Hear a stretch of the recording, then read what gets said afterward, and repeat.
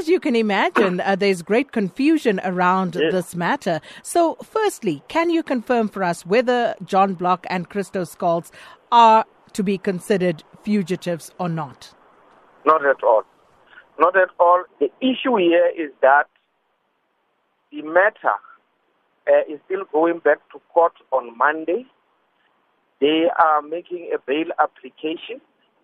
So, like any other case, if you are out because of an appeal and then you are supposed now to go back to court, you have to hand yourself over to the authorities pending the finalization of that process.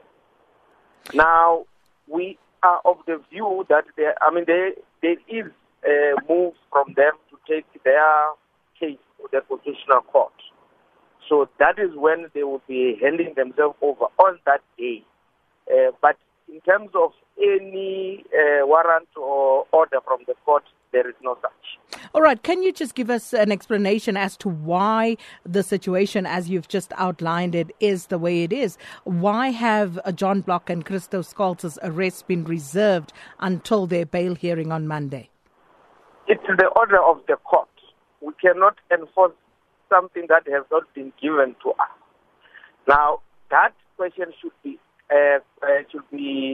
directed to the Department of Justice, not to us, because we only execute what a court order. So, in terms of the confusion that was there, some people were thinking that there was a court order because of the time that have lapsed. It means then that they must now hand themselves over to the correctional services.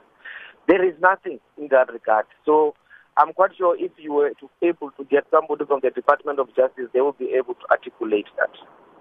Well, and just the way forward now on this case, we understand you're working together with the NPA on this matter. So what's the way forward now? Well, the way forward is that we will be awaiting the bail application on Monday. Of course, it will be the prerogative of the court whether they're going to grant them or not. But what I'm told is that the prosecutors are going to be,